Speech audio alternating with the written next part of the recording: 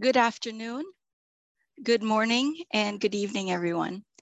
I am pleased to welcome you all to this special event, Tracking and Promoting Progress on Gender Equality, Emerging Trends, Challenges, and Opportunities from the 2022 Global Food 50/50 Report, which we are proud to organize with Global Health 50/50 and UN Women.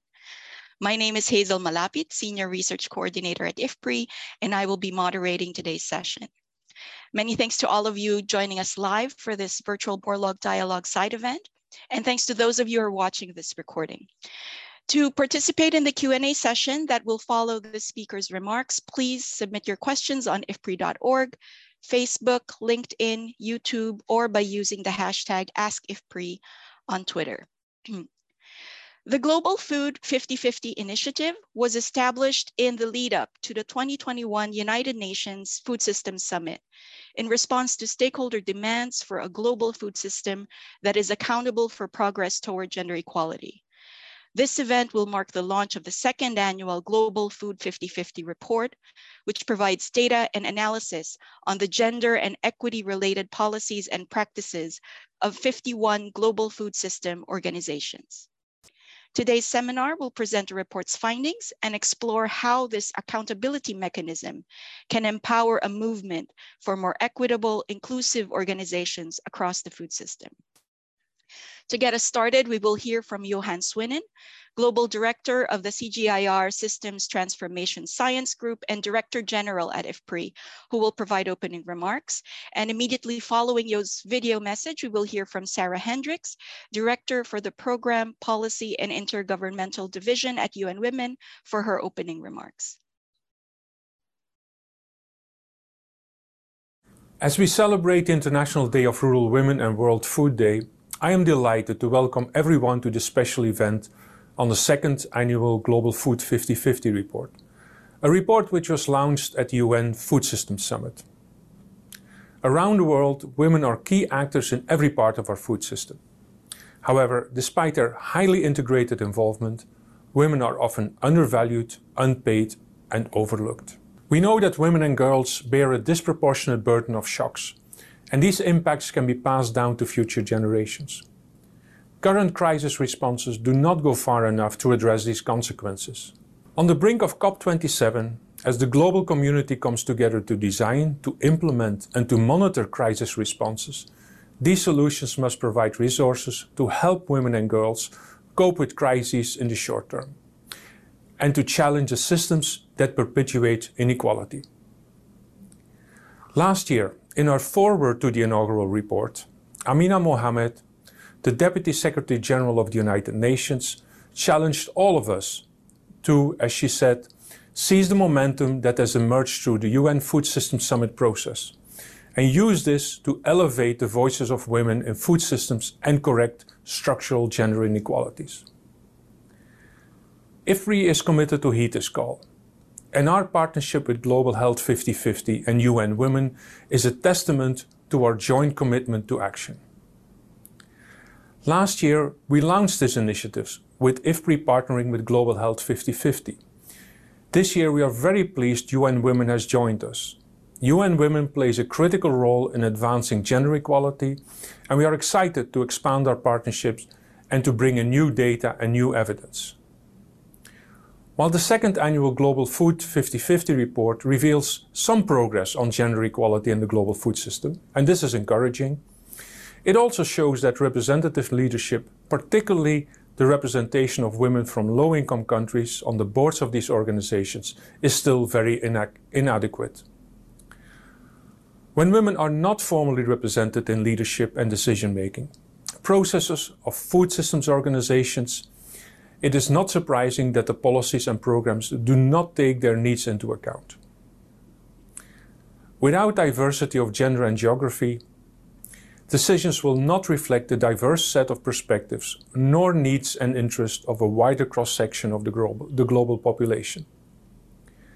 Accountability mechanisms, such as the Global Food 50/50 reports, are therefore critical to achieving gender equality across global food systems. I encourage all of us to use the data in this report to demand transparency from our organizations, to drive change to close gender gaps, and to hold those in power accountable for the right to gender-just food systems. In concluding, I would like to congratulate those who contributed to this important report. At IFPRI, we are very proud to have been part of this effort. Together, we can break down barriers and bring greater recognition to the millions of women playing a critical role in our food systems.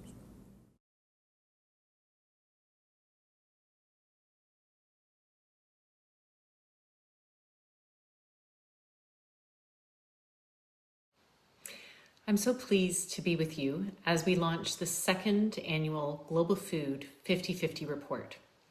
UN Women is very proud to have joined this effort. And today, we continue to celebrate World Food Day and the International Day of Rural Women, with the theme, Rural Women Confronting the Global Cost of Living Crisis, which is deeply intertwined with the devastating global food crisis that is disproportionately impacting women and girls.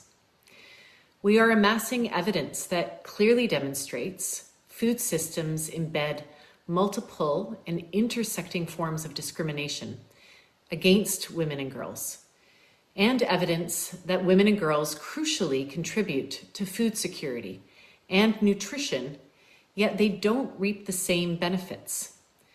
Even in times of peace, women around the world and across all regions are more food insecure than men. And recently, gender gaps in food insecurity have actually grown. Latest figures for 2022 show an estimated 345 million people across 82 countries are facing acute food insecurity or at high risk, an increase of almost 200 million people from pre-pandemic levels. This is even more pronounced for women, older and Indigenous women, women of African descent, gender diverse persons, persons with disabilities, and those living in rural and remote areas. And now is the time for collective, decisive action and accountability. And the Global Food 50/50 is one such tool to start collecting that requisite data, build transparent models to monitor progress, and hold actors accountable to advancing gender equality in workplaces, marketplaces, and communities. Through the Generation Equality Forum, UN Women is working with multiple stakeholders to address some of the root causes and conditions that perpetuate women's food insecurity through cooperative models and increasing women's access to and control over productive resources, things like land, finances, services, market information, all key for promoting food security and nutrition for all. As we look towards COP27, we need to prioritize food systems and food system transformations that reduce dependence on fossil fuel-based fertilizers and other inputs, particularly in the context of the war-affected shortage and spikes in food prices, as well as feminist leadership and women's leadership, decision-making and participation, which we know makes food systems and its organizations more effective at all levels. The Global Food 50/50 shows progress in this regard, but there is much more work to do with food system organizations to improve their gender equality practices. UN Women is hungry for gender equality, as the title of this second Global Food 50/50 report aptly states, and we stand ready to work together with all those who are advancing transformative change to our food systems. Thank you so much.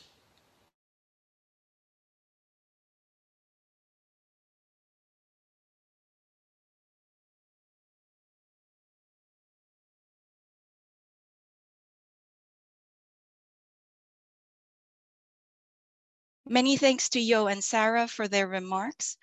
I now have the pleasure of introducing our keynote speaker, Ambassador Gabriel Ferrero y de Loma Osorio, Chairperson of the United Nations Committee on World Food Security and Spain's Ambassador at Large for Global Food Security. We are delighted that he has joined us today, and we very much look forward to his remarks. Ambassador Ferrero, the floor is yours. Thank you very much indeed, Heysel and friends, colleagues, ladies and gentlemen. I'm delighted to join you today and celebrate the launch of this second Global Food 50/50 report. So first, congratulations. Congratulations to all the team, the Global 50/50 Initiative, to the CGIAR and IFPRI and UN Women, two key long-standing partners of our UN Committee on World Food Security. I now have the honor of chairing. Congratulations for an excellent report. And this report comes at a crucial time for at least two reasons. First, as it was just said by Sarah, the world is witnessing an unprecedented global food and cost of living crisis that is actually a human development crisis associated with the interlinked shocks of the COVID-19 pandemic, climate change impacts, and conflicts, including the war in Ukraine. And despite women and girls standing at the forefront of addressing this crisis, struggling to manage their multiple roles with related burdens, women and girls remain the worst affected. As it is often the case, women and girls sit least and last. Second, it comes at a critical time as we convened this last week in Rome, the 50th plenary session of the Committee on World Food Security of the United Nations. And one of its main outcomes was the agreement by all members and all the stakeholders of the committee to continue the work on preparing the voluntary guidelines on gender equality and women and empowerment, of women and girls in the context of food security and nutrition. And this, colleagues, is critical. As you may already know, negotiations on these voluntary guidelines on gender empowerment and women's and girls' empowerment in the context of food security and nutrition did not conclude, unfortunately, in July as it was expected. And it comes at no surprise. This global agreement we are negotiating, member states are negotiating at the Committee on World Food Security, addresses all the structural issues of disempowerment of women and girls in the context of food security and nutrition.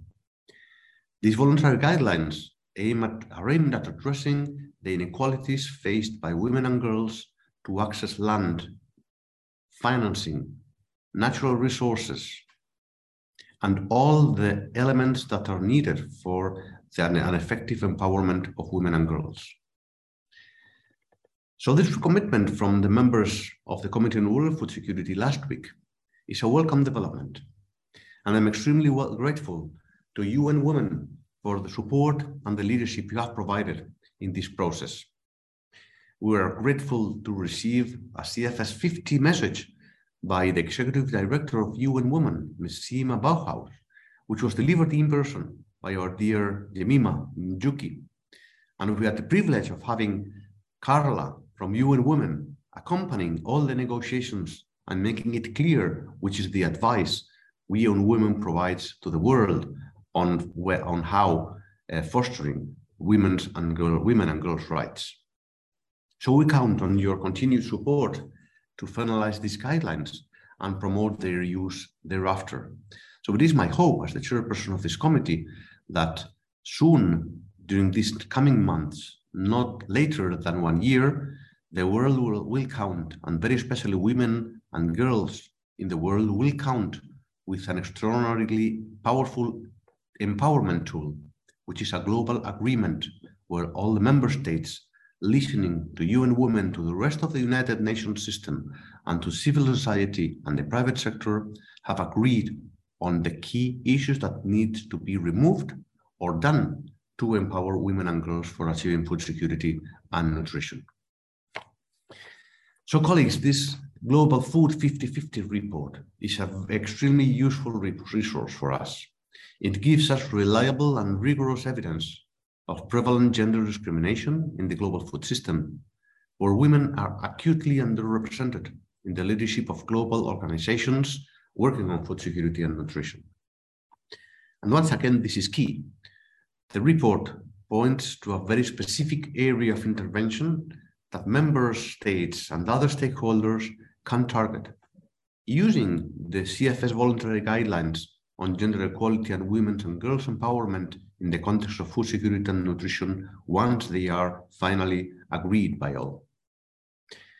As I said, these guidelines will be an instrument to foster greater coherence among gender equality and women's and girls' empowerment and promote more mutually reinforcing policy and programmatic interventions. So, colleagues and friends, notwithstanding some progress made over these years, which we must protect and guard jealously, it is regrettable that women's representation in the top positions of global food system organizations is still marginal, as revealed by the 50/50 report. And as the report outlines, it is urgent that we create just and equitable agricultural and food systems by encouraging women's leadership in those systems and in its organizations, developing workplace policies that enable women to thrive, and pursuing outcomes that improve the food security and nutrition of women and girls. And all this should be done while addressing the root causes of gender inequalities. And accountability mechanisms, such as the Global Food 50/50 report, are an extremely important tool to guide us towards reaching this goal. And accountability is also one of the key roles of the Committee on Rural Food Security of the United Nations. So, colleagues and friends, with my participation here today, I want to reiterate the committee's engagement in promoting policies and practices towards global food systems, national food systems, local food systems that are firmly accountable for progress towards gender equality. So, as the chairperson of a committee that serves as the multi-stakeholder platform, intergovernmental platform, that is well renowned for being the most inclusive governance body of the United Nations on food systems, now we are almost 140 member states. We count on with the participation of not just the agencies based in Rome, FAO, IFAD, and WFP, but the rest of the United Nations system. We count on the CGIAR, the research and the academia community. We count on the international financial institutions that are part of the committee as well, foundations, and other stakeholders. You count on the committee that will, upon and its deliberations, will for sure address these systemic and structural causes through empowering women and girls. So once again, congratulations on the launch of this report, and thank you for producing this report. I wish you all the best today in your discussions, and I very much look forward to continue your partnership with all of you in this critical period when we are all hoping to deliver these voluntary guidelines for the empowerment of women and girls and gender equality in food systems and agriculture. Thank you very much indeed. Over to you. Thank you very much, Ambassador Ferrero, for that powerful message and for reminding us that accountability is indeed one of the key roles of the CFS, and that CFS continues its commitment to gender equality and women's empowerment. So we now turn to the results of the Global Food 50/50 report. So first, let's start with some context from Jemima Njuki, Chief of Economic Empowerment at UN Women, and was the custodian of the gender lever of the UN Food Systems Summit. And then following Jemima's brief introduction, we will then hear from Sonia Tanaka, Deputy Director at Global Health 50/50 and Manager of the Global Health 50/50 Collective, who will walk us through the key findings of the report. Over to Jemima. Thank you very much, Hazel, colleagues, distinguished guests, ladies and gentlemen. It is really exciting for me to be at this launch of the second Global Food 50/50 report and index, to join colleagues from IFPRI and Global Health 50/50. I know it's been a labor of love from all of us, and it's really an exciting moment. When we launched the first report at the UN Food Systems Summit in 2021 during the COVID pandemic, I don't think either of us, any of us, imagined that we would actually be launching the 2022 report amidst another crisis, a food crisis and a cost of living crisis. And what I think is there are two common things between the COVID pandemic and this current cost of living crisis. They both have disproportionate impacts on women women and girls. And so it is also very telling that we launched these two reports during those momentous crises of our time. Global Food 50/50, as mentioned earlier, emerged out of the work of the Gender Lever of Change of the UN Food Systems Summit as one of 5 priorities to transform food systems so that they are just and equitable. The initiative monitors progress and holds food systems organizations accountable for achieving intersectional gender equality in leadership, adopting gender equitable internal workplace policies, and implementing strategies that advance progress towards gender just and equitable food systems. One of my calls during the UN Food Systems Summit was that we had tried for too long with too many tools and processes to fix women, whereas women were actually not the problem. That the problem actually lay in our inequitable food systems, institutions, and organizations. And so this report is actually a crucial tool for making sure that we remove the inequalities that are embedded in the institutions and organizations that govern our food systems. And so the primary aim of Global Food 50/50 is to encourage food system organizations to confront and address gender inequalities, both within their organizational and governance structures, as well as their programmatic approaches across the food system.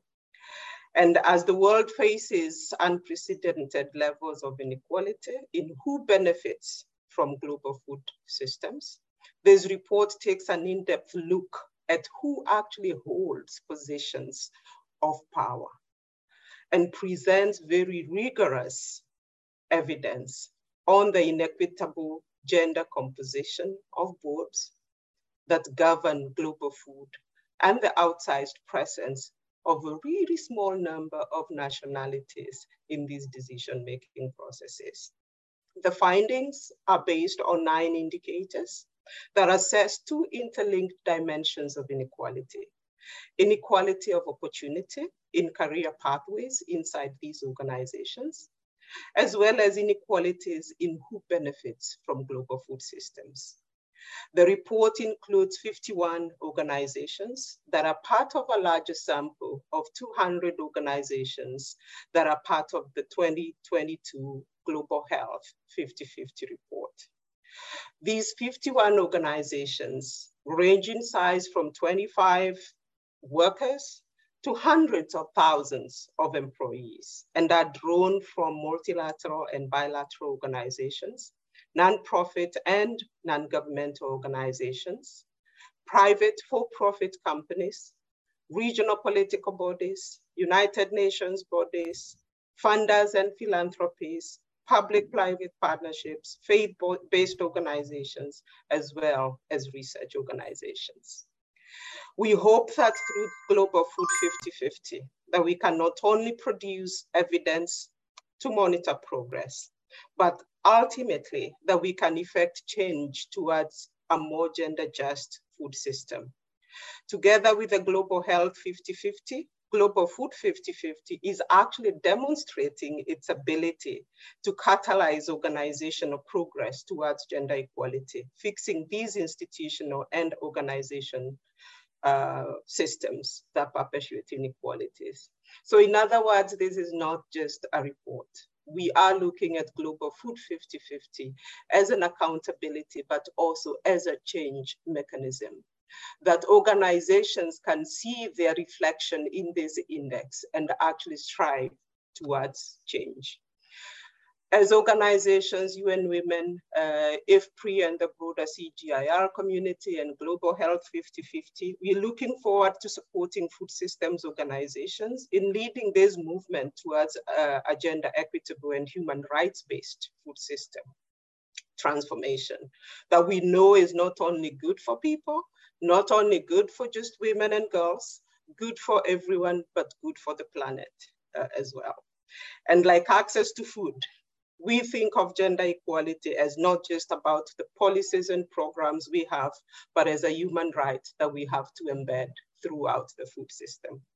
I'm now going to turn over to Soja Tanaka, who will present a snapshot of the results of the 2022 Global Food 50/50 report.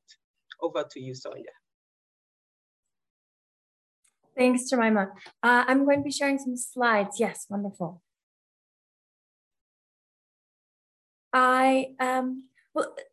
Thank you, Jemima, and thank you to our distinguished speakers today and those joining us. I'm really delighted to have this opportunity to explore the findings of our report with you. So our report this year, we explored three main questions. Next slide. And that first question, as we've heard a bit this morning, who governs these global food system organizations? Who gets access to these rooms where a lot of power and influence is being wielded? Secondly, how are organizations performing this year? We look at a core set of variables annually, and which explore both what's happening inside of a workplace and how an organization is delivering the policies and programs externally, and whether and how they're living up to their commitments to gender equality. And these two aspects we really see as inherently linked. We heard the DG from IFPRI in his opening statement that the diverse representation of who leads organizations is in this continuous dynamic relationship with the priorities and the policies of global food organizations and really how well organizations are able to advance food security and nutrition for all. Our third question is, with these 2 years now of data on the sample, can we start to see the emergence of some trends in progress or possibly stagnation? Before I get to our results, I'll just touch briefly on our methods. We look at 51 organizations that are working in the food space. The data that we present is extracted primarily from publicly available sources. We're looking at how organizations publish and speak about their own policies and programs. We contact organizations a number of times throughout the process, and that's primarily to make sure we're getting our data right. But it also allows us to open up a dialogue with organizations throughout the process. In terms of the characteristics of the board members, again, that's gathered from publicly available information and presented in an aggregate and anonymized form. And then we heard from Jemima that this data is drawn from a larger Global Health 50/50 report, which assesses 200 organizations. So we looked at the detail in detail at the demographic information of board members across 24 organizations. Next slide. And while we're working through that, I'll keep sharing. So we look at 24 organizations, which is a subsample of the 51 that are included in the report. And that's because we've excluded organizations with boards that are primarily composed of member state representatives, like we see at the UN, for example. And we know that the composition of those boards are national representatives. It's the countries who decide who to send, who's sitting in the room, and thus the organization doesn't have a whole lot of say in the individual characteristics of the people in the room. And that's what we're interested in. We're looking at boards where the membership is based on individual experience and characteristics. Thanks, Alex. So 24 organizations, 347 people who are occupying 351 board seats. And this is the composition of that sample, drawing from 6 sectors. Next slide.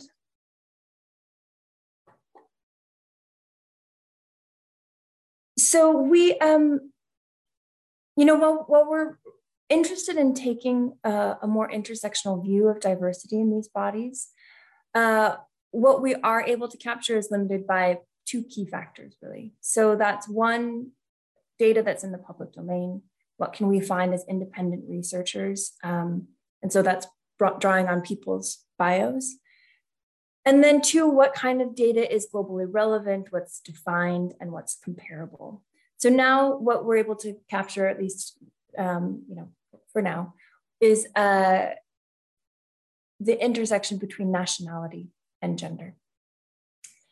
And so if we look at representation within the boards of these organizations on the basis of the economic position of the country, we find a very high representation of individuals from high-income countries. 7 out of 10 board seats are occupied by nationals of high-income countries. If we drill down to individual countries, we see that one country alone is home to nearly 4 out of 10 board seats, and that's the USA. Another 24% of seats are held by nationals of Europe, including the UK. And we compare this to just 3% of those board seats that are held by nationals of low-income countries. So that's 11 seats out of 351. And then on the next slide, if we look at gender and nationality, we see even starker inequities. 40% of board seats are held by women. 73% of these are women from high-income countries, 22% from middle-income countries, and 5% from low-income countries. And then if we zoom out again and we look at across those 351 seats, 2% are occupied by women from low-income countries. And then, so that brings us to our next question of the report. The next slide, we have, with this glimpse into the demographics of the board members, we can now move into examining how organizations are performing across this set of variables on gender-related policies, programs, and some outcomes. On the next slide, this is the framework that we have that we've used in the report. These are our annual variables that we return to track progress. We've got 4 domains here, the first being a commitment to redistribute power. So we're looking at organizations and whether they're making public commitments to gender equality in their missions, vision statements, core strategies, et cetera. And are they defining what they mean by gender? Our second domain looks at policies to tackle power and privilege imbalances within the workplace. We're looking for the availability of gender equality policies, D&I policies, and board diversity policies. Our third domain is looking at the outcomes within the organization, the gender and geography of who sits in senior management on the board and who occupies those highest levels of the CEO and board chair levels. And then finally, moving to the other aspect of inequality that we're interested in is the whether organizations are applying a gender lens to the work that they deliver. So we look at the extent of the gender responsiveness of organizations' food programs, policies, and whether organizations are sex disaggregating their monitoring and evaluation data. Next slide. So I'll just go through a couple of the variables, and there's a lot more on the report. The first variable we look at is public commitment, and we see it's very high. Organizations, the vast majority are referencing gender equality in their commitment to advancing gender equality in their kind of core operational documents. And that's up to 96% of organizations have publicly committed to gender equality.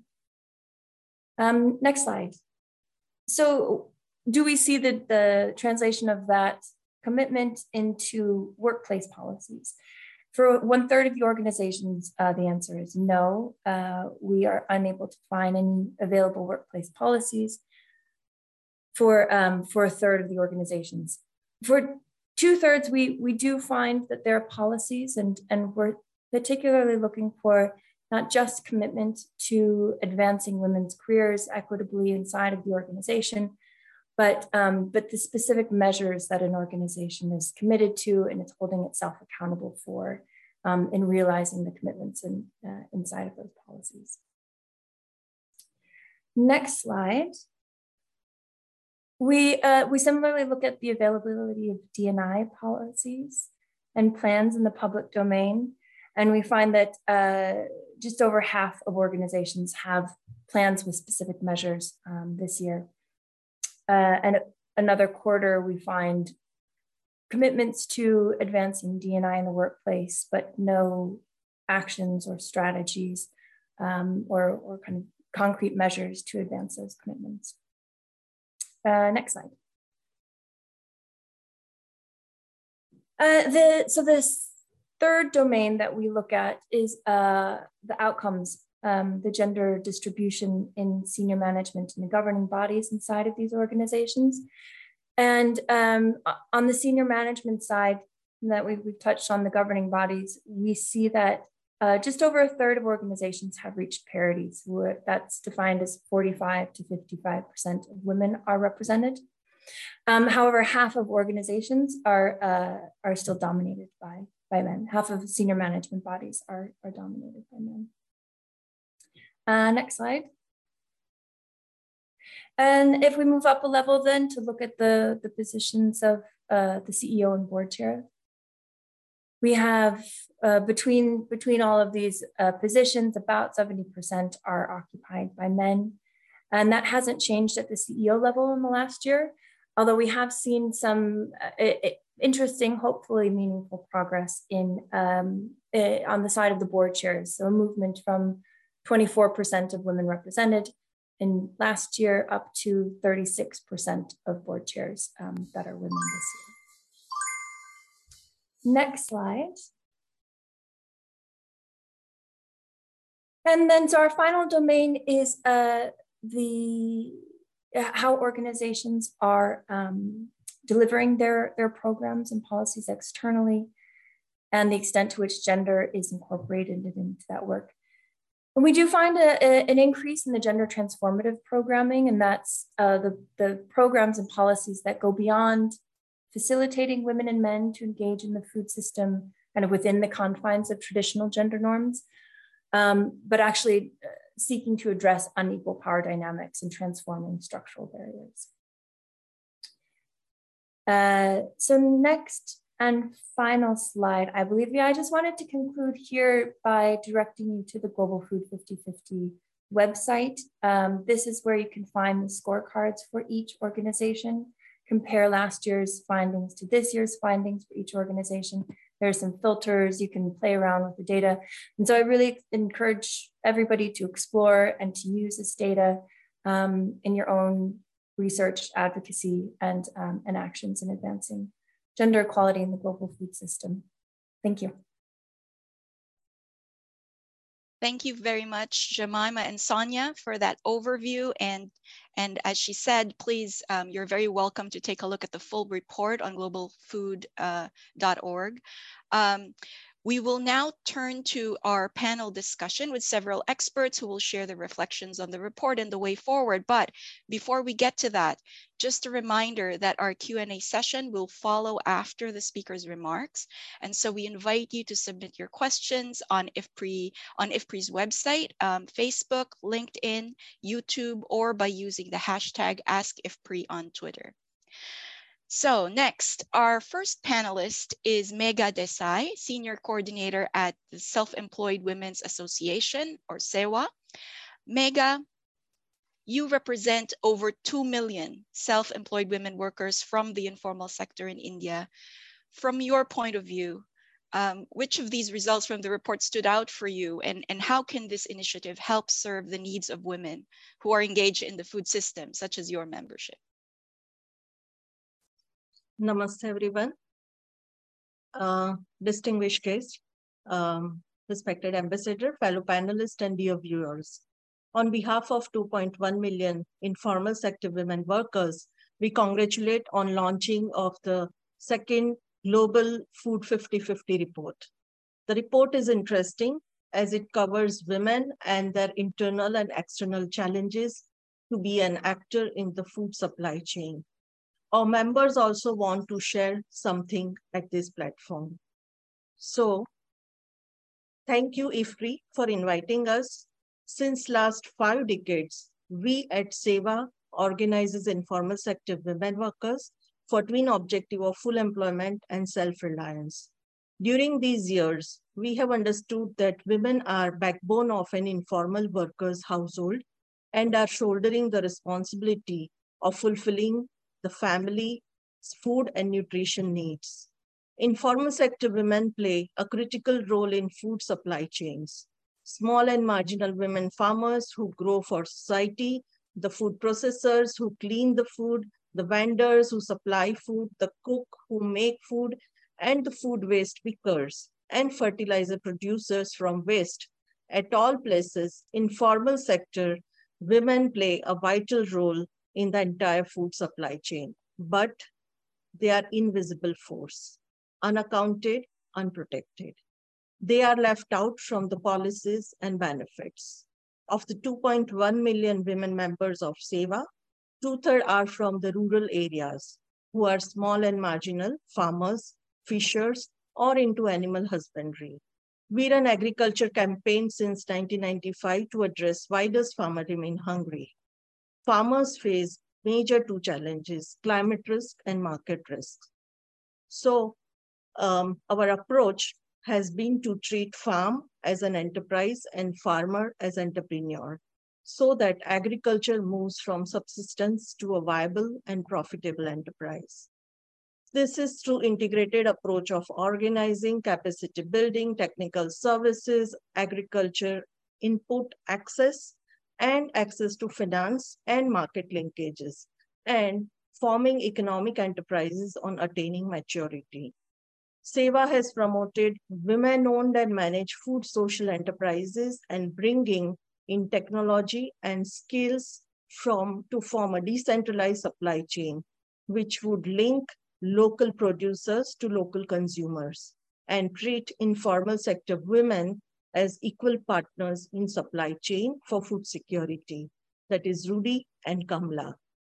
To address the climate risk, climate resilient practices in farming, adaptation of climate smart farming equipments through access to affordable finance, and bringing technology in hands of women for just transition. Women face many constraints, of which biggest are structural barriers and lack of land ownership and access to other resources due to patriarchal farming system and gender discrimination. This calls for the women-friendly policies and programs which can recognize women as workers and provide access to resources, finance, market, and in decision-making. We strongly feel an urgent need for action research aimed towards informal sector women workers in food supply chain for strengthening by ensuring decent work, just transition, and ensuring living wages, and to understand how women make it a circular food system. The outcome can help design programs and policies which can strengthen agriculture, reduce migration, provide decent work and social security, and reduce GHG emission to address climate change. Resilience building of a smallholder farmer and food system worker to absorb climate and market shocks calls for climate resilient fund for informal sector women, which can help women farmers to avail immediate and affordable finance for resilience food system. This shall be affordable and repayments as per the supply chain. Lastly, as I mentioned earlier, SEWA's experience says that informal sector contribution in food system is invisible but vital. So I would suggest a special study to be conducted on circular economy of food system, informal sector, and women workers, and report may be incorporated in this Global Food 50/50 report. Thank you. Namaste. Thank you very much, Megha, for those very important points, and especially on highlighting the constraints that are faced by the informal sector and the women who are working in this informal sector in the food system. So thank you so much. Our next panelist is Martha Nyagaya, Country Director for Kenya at Nutrition International. Welcome, Martha. Your organization has consistently been a strong performer on integrating gender and gender equality in your programmatic work. And this year, there has been notable progress on diversity and inclusion within the organization. How has this helped to improve your approach when it comes to gender equality and women's leadership at Nutrition International? And what are some recommendations to ensure that Global Food 50/50 is impactful to other food systems organizations? Over to you.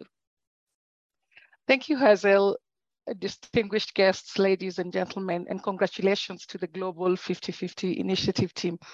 It's hard to summarize it all, so I will give a few highlights from both my head and heart, since this is a topic that I'm very passionate about. Let me start by reiterating that food security, nutrition, and gender are intimately interconnected. Every day, women and girls experience poor nutrition disproportionately, and 60% of the people with chronic hunger are women and girls.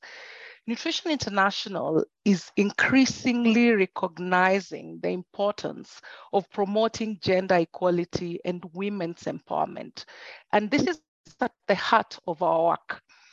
NI's work is grounded on a global strategy and program on gender equality. We try to achieve an equitable, inclusive organization that confronts and addresses gender equity by promoting diversity in our governance structures, in leadership and decision-making, but most importantly, in our programs. This is evident in our board representation and in the way we design our programs, but most importantly, reflected in the beneficiaries of our work. Our staff are trained to understand the core gender concepts and the importance of mainstreaming gender in their roles. I want to congratulate the Global Food 50/50 Initiative because it is possible to create rapid and meaningful change. And this is not just about ensuring women are represented. It is about ensuring that policies are developed and that we have programs that address gender inequities. We know that gender inequalities contribute to unjust food production, access, consumption, and ultimately poor nutrition status, particularly in women and children. I would like to highlight 4 recommendations from our practice at NI that will ensure the Global Food 50/50 Initiative is impactful to organizations. The first one is to include considerations for both food and nutrition security. And I will break down this a little bit. The second one is to support gender and sex-based analysis to be able to understand the gender gaps and constraints in programs. The third one is to design and implement gender transformative programs informed by such sex and gender-based analysis. And the final one is to ensure that monitoring, evaluation, and learning frameworks are designed with gender markers. So on the first recommendation to include considerations for both food security and nutrition, nutrition and food security approaches are complementary, but are not the same. Food security focuses on increasing the availability, access, and affordability of food at the household level. Nutrition security, on the other hand, focuses on nutrition needs of the individual and how their diet, gender, health, and life stage influences those needs. And that is why we advocate for approaches that are multisectoral.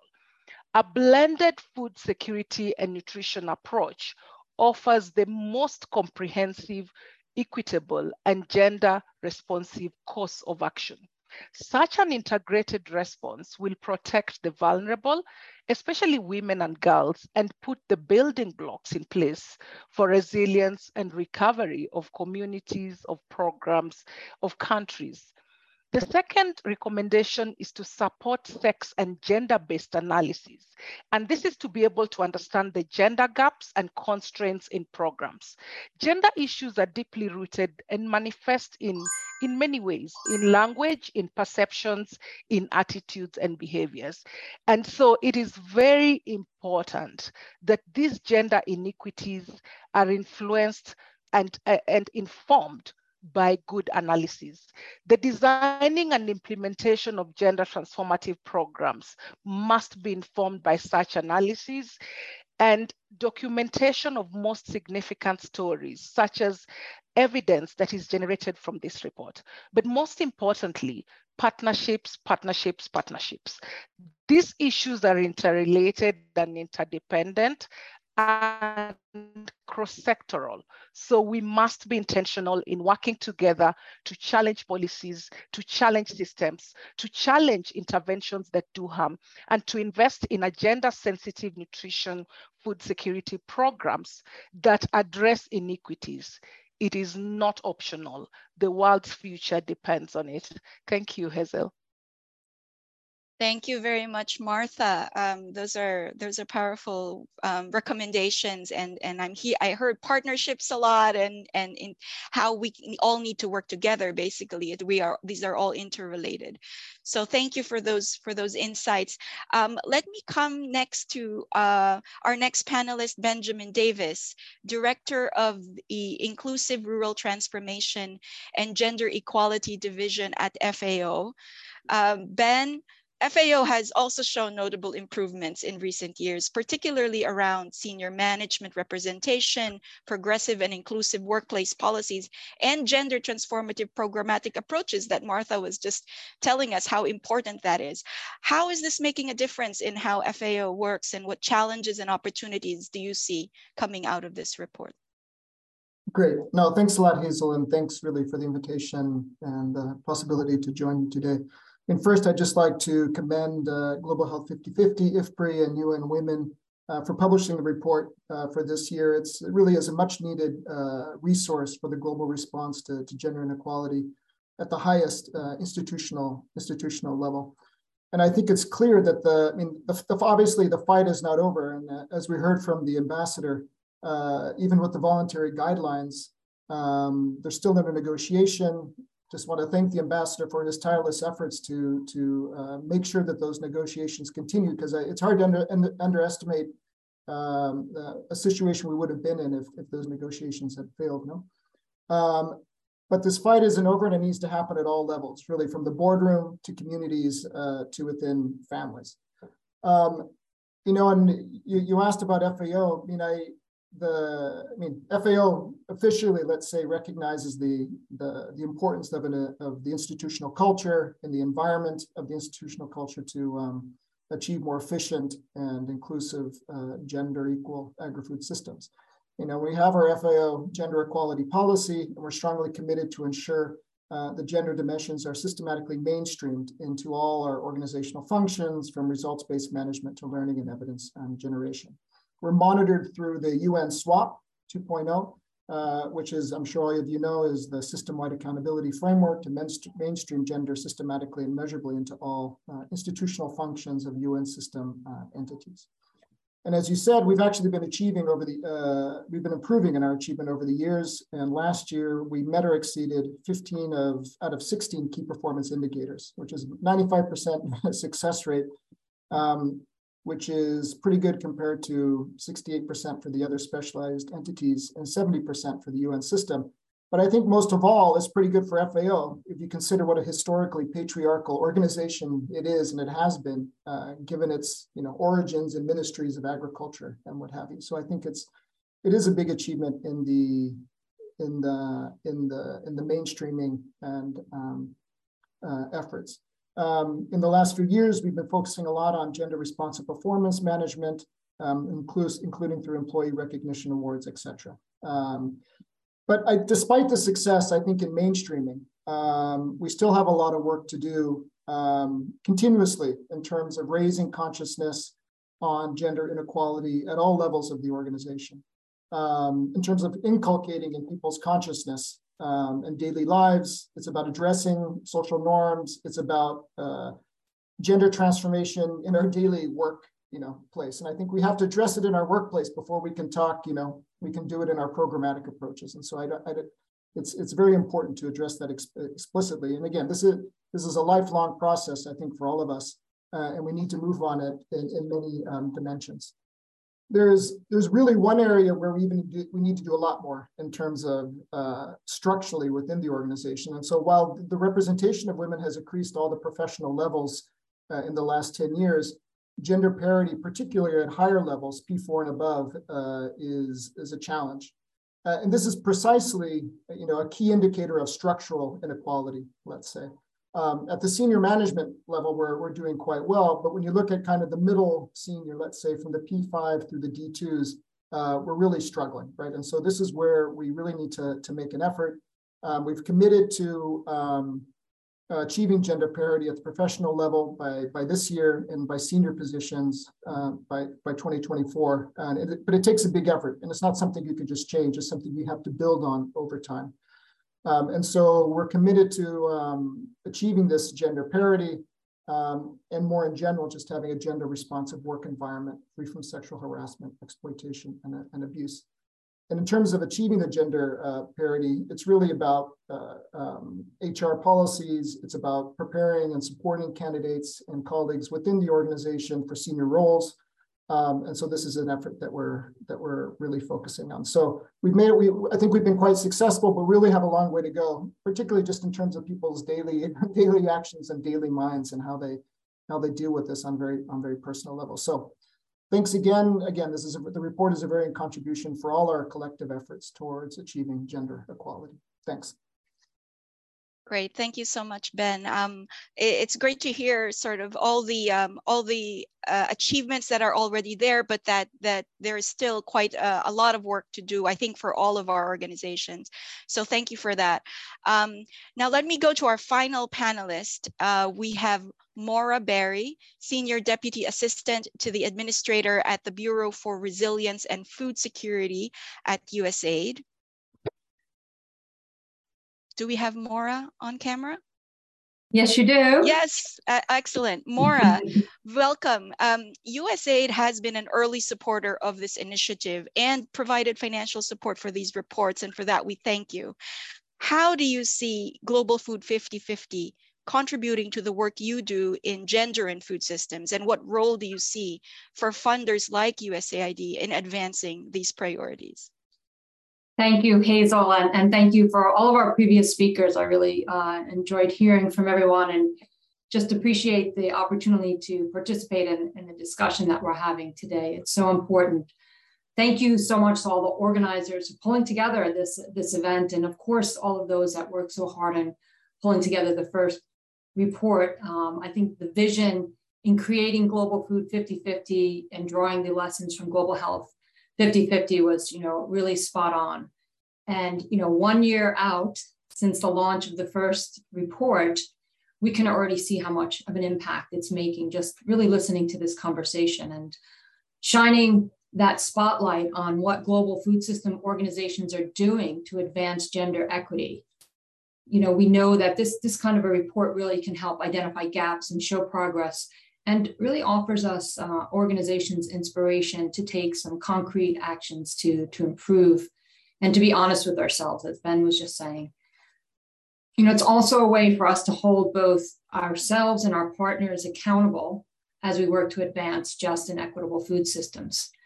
And in the United States, the government recognizes, as I think we've all been underscoring, that not just one person can thrive unless everyone is thriving. So, as previous speakers already emphasized, gender equality and women's empowerment, we know, help eradicate poverty, build vibrant economies, and unlock potential on really a transformational scale.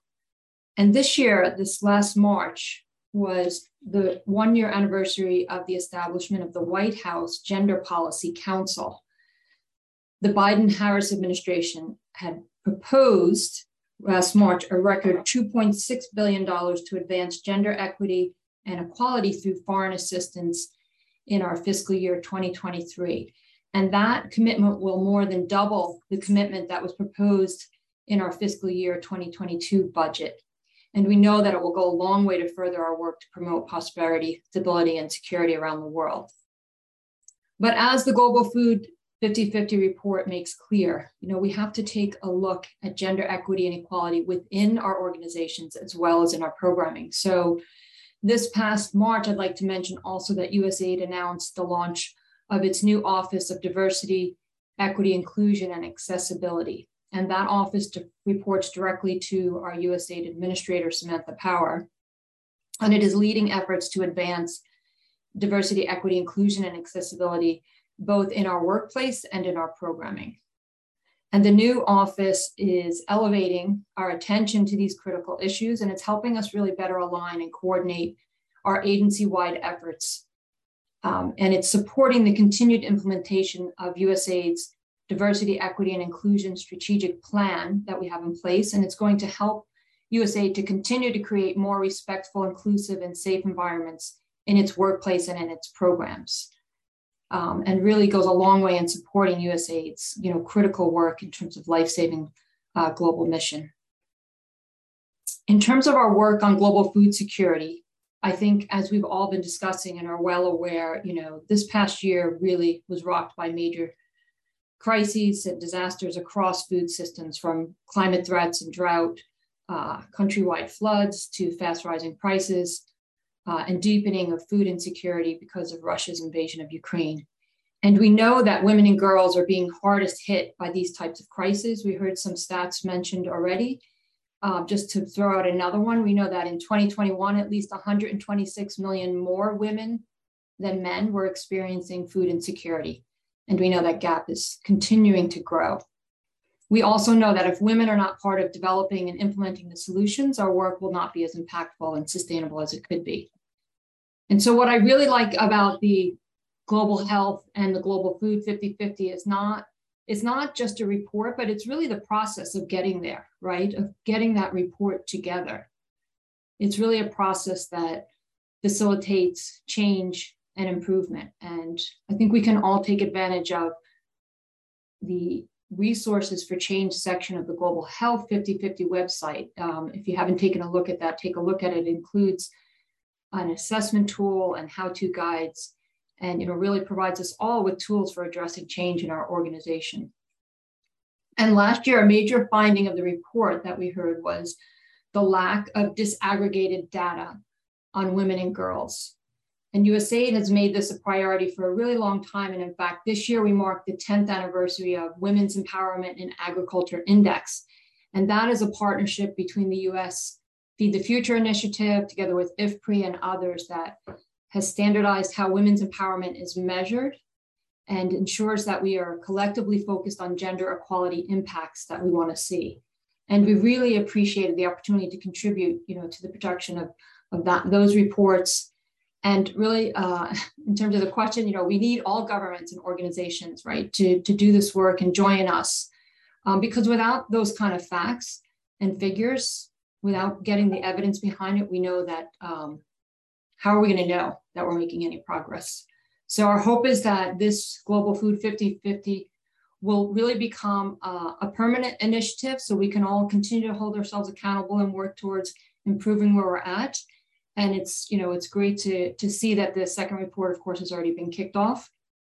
And definitely just want to underscore that USAID sees this as a critical step in increasing transparency and accountability around all our food systems.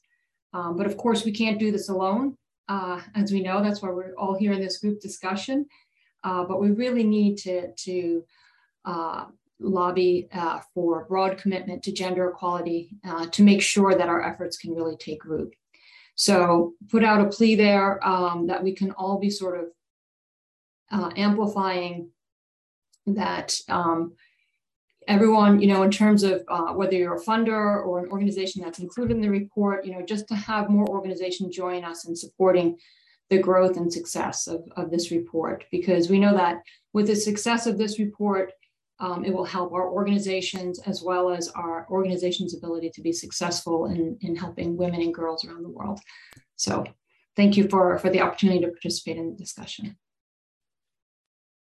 Thank you so much, Maura. Thank you for reminding us that this is really more than just a report. I think we also heard that earlier from Jemima, but just reiterating, pointing to those, the self-assessment tools and how-to guides that, there's actually a lot more we can do. It's not just about the report, but about the change we can push for with this data and with this evidence. So thank you to all our panelists and to all our speakers for your insights, for your comments.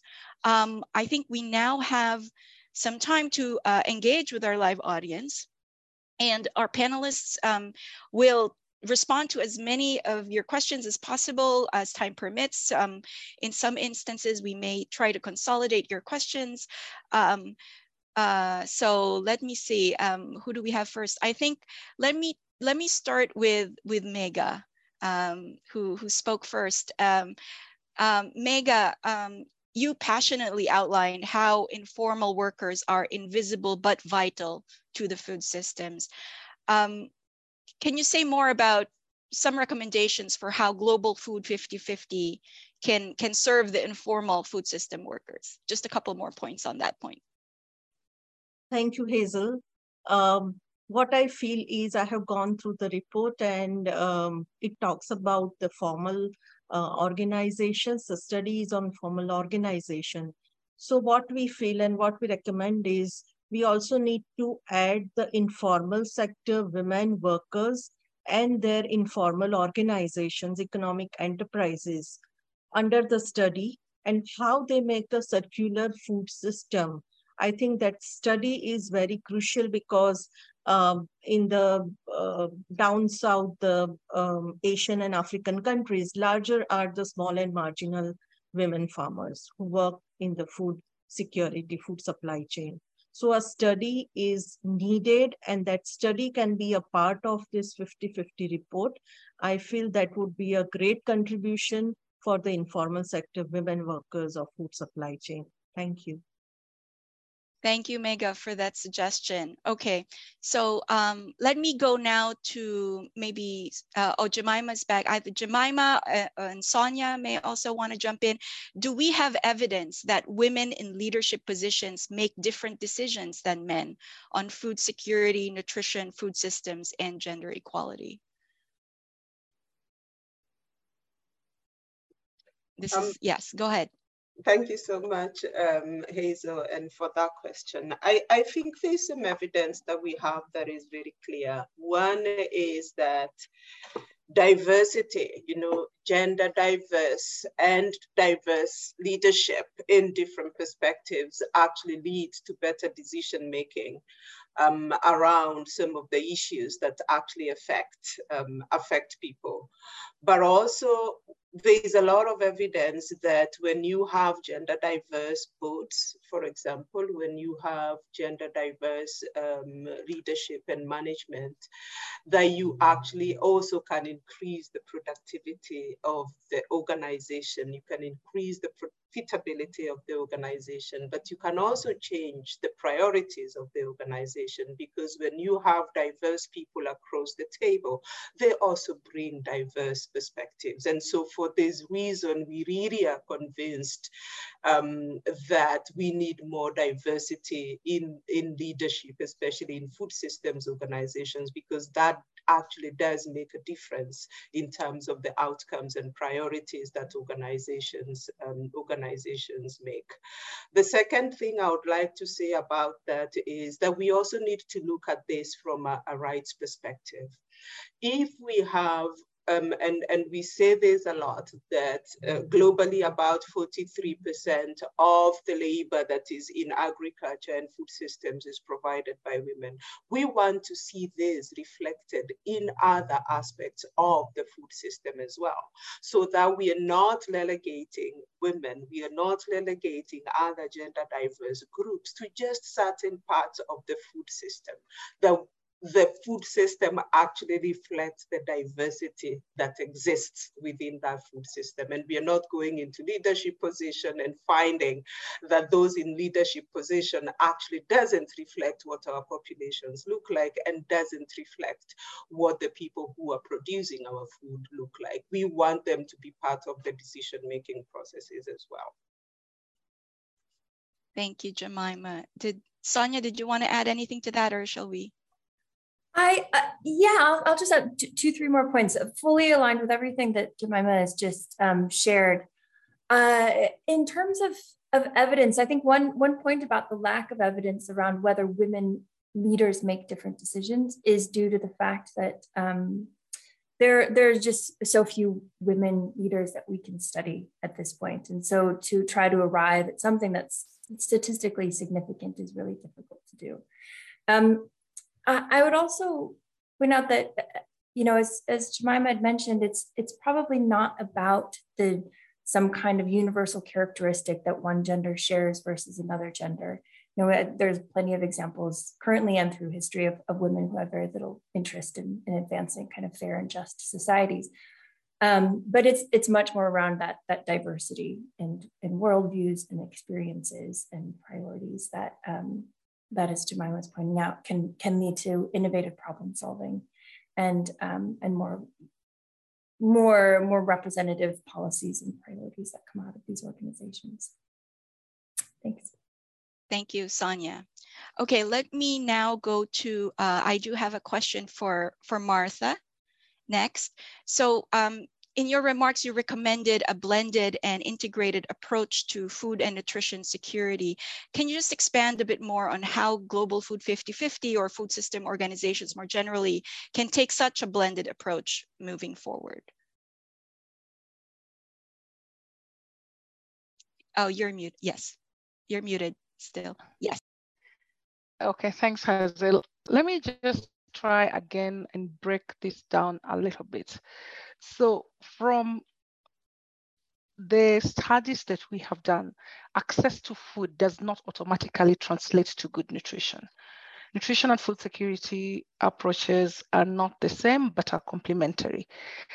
And while we would look at food security from a perspective of access to food, affordability to food, and sometimes utilization of food at household level, nutrition security goes beyond that to look at the intra-household food distribution and how the diet and the gender dimensions at that point, the health status of women, whether it's a pregnant woman or a child under 5 years of age, which is referred to as the life stage, influences the needs of that person in terms of food and nutrition security.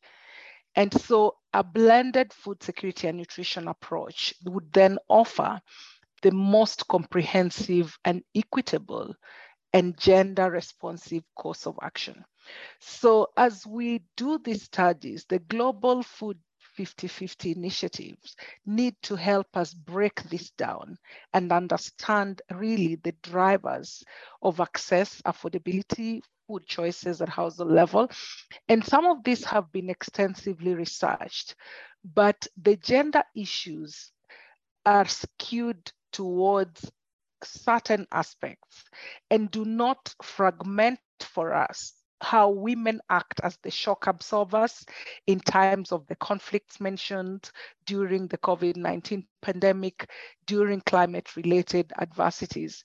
And the initiative may help to reveal culturally ingrained gender inequities, but also program delivery gaps that do not respond to the issues effectively.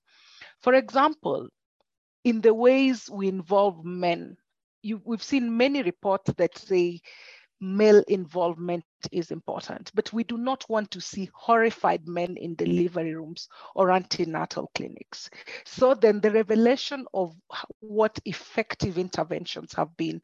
Another example is practical gender needs for pregnant adolescent girls, different from adult women. The traditional story on access to land and household decision-making dynamics.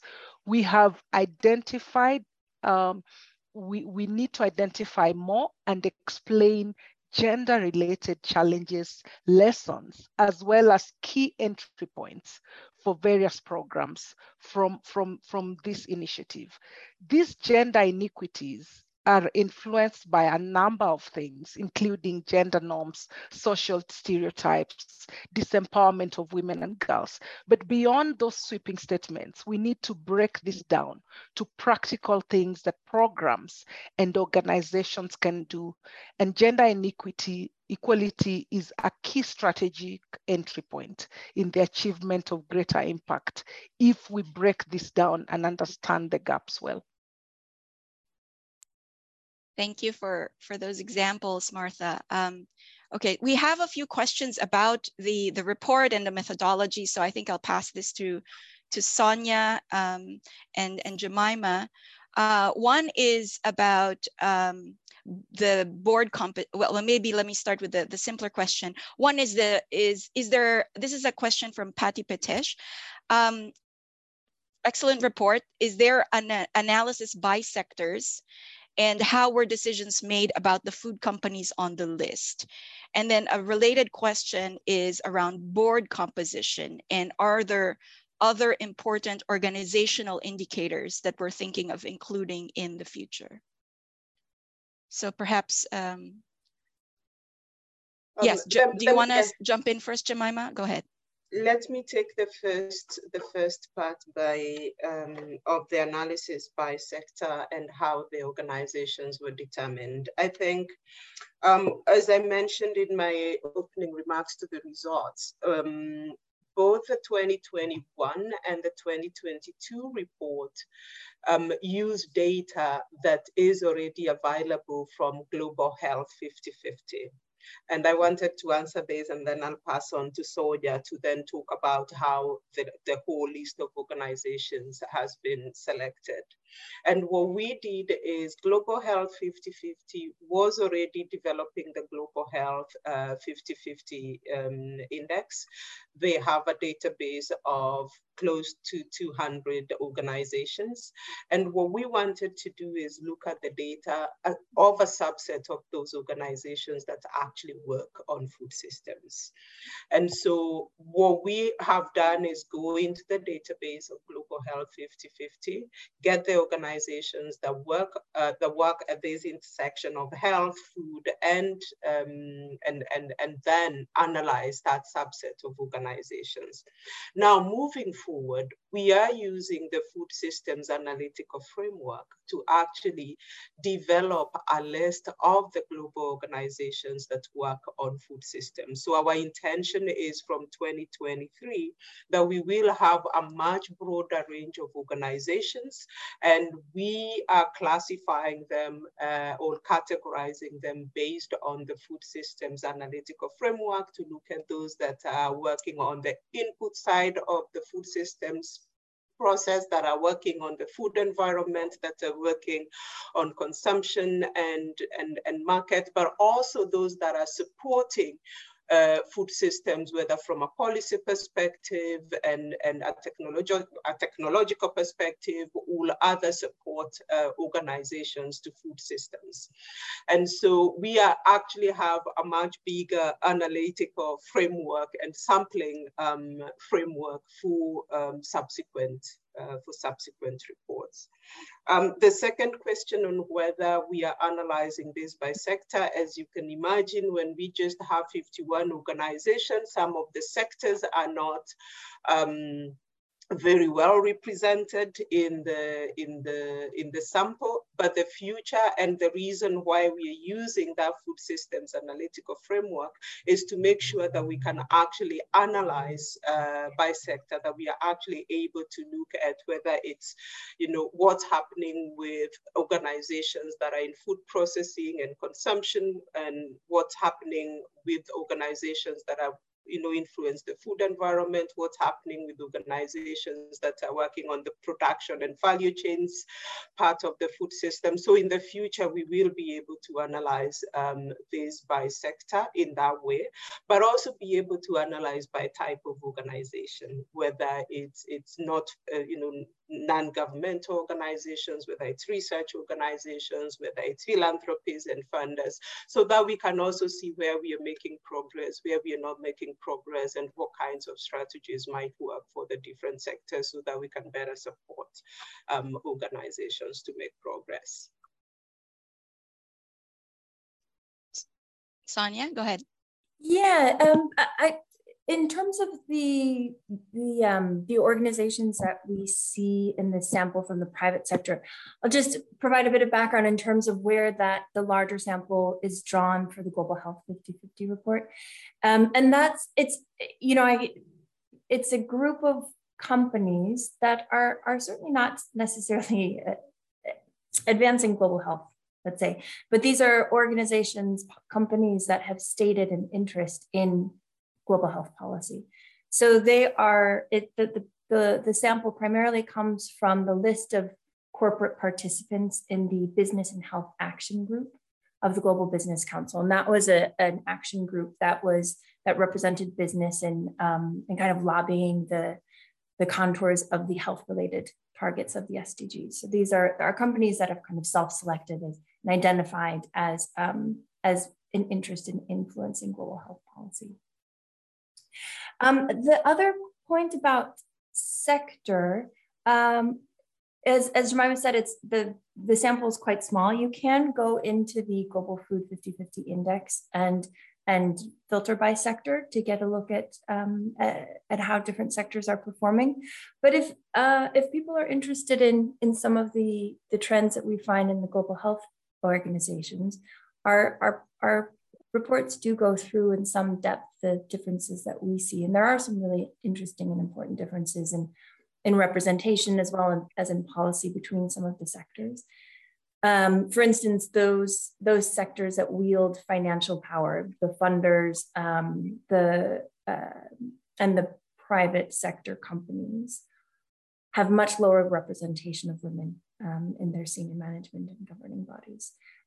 However, often have much better gender equality workplace policies. So it's an interesting kind of conundrum that we're exploring further. But so I would encourage people to look at the Global Health 50/50 report, which has a larger sample and thus a bit more robustness in the comparison across sectors.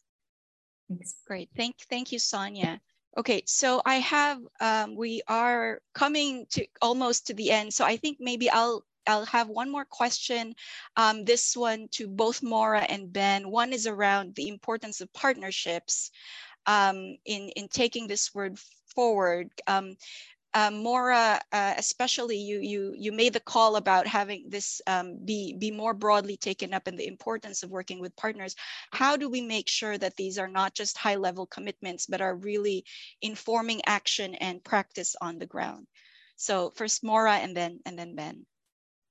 Sure, thanks, Hazel. And yeah, how do we make sure? It's a good question. I know, for USAID, one of the things that we have in place that is somewhat impactful, but I think we could even do a better job of it, but is ensuring that in our own internal policies, a key part of our programming and how we design it is that we always have a required gender analysis for everything that we do. So in terms of our partners that are implementing partners, certainly it's required in the agreements that we have with them based on our policy that they're addressing gender gaps. But I do think that's something we can take a lot further. I guess an example of that, and one of our speakers was talking earlier about, I think it was you, Mega, talking about SMEs. And, so for an example, if we're working in a country and we're able to do a gender analysis that would identify that a country's SMEs tend to be owned and managed by men, we could then design programs, right, to work more successfully with women-owned and operated small businesses. But I think there's a much bigger question of how we as partners on the donor side, and how we engage with the private sector, how we engage with host country governments. How do we ensure that reports like this one are being heard, and that the recommendations that come out of that also are can be implemented. But so just wanted to share for USAID, like one of the things that we lean on heavily, and it's still an excellent tool, is the gender analysis. But I have to say that, it's a policy that has to be enforced. And then the important part is monitoring it all along the way through our programming cycle to ensure that we're being very intentional about it. But thank you. Maybe I'll hand that back over to you now. Yes. Thank you. And Ben, any thoughts on this?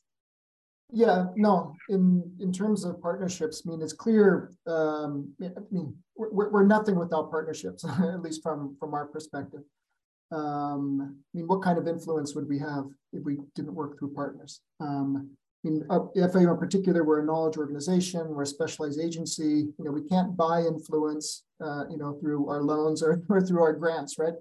And And so partnerships is the only way that we can work. And I also think it's very important just in the sense of diversity, as Jemima was mentioning, because I think partnerships, working together in partnerships ultimately brings diversity to action and to thinking, right? And so that's why I think it's central to have the multiplicity of different points of view and thinking.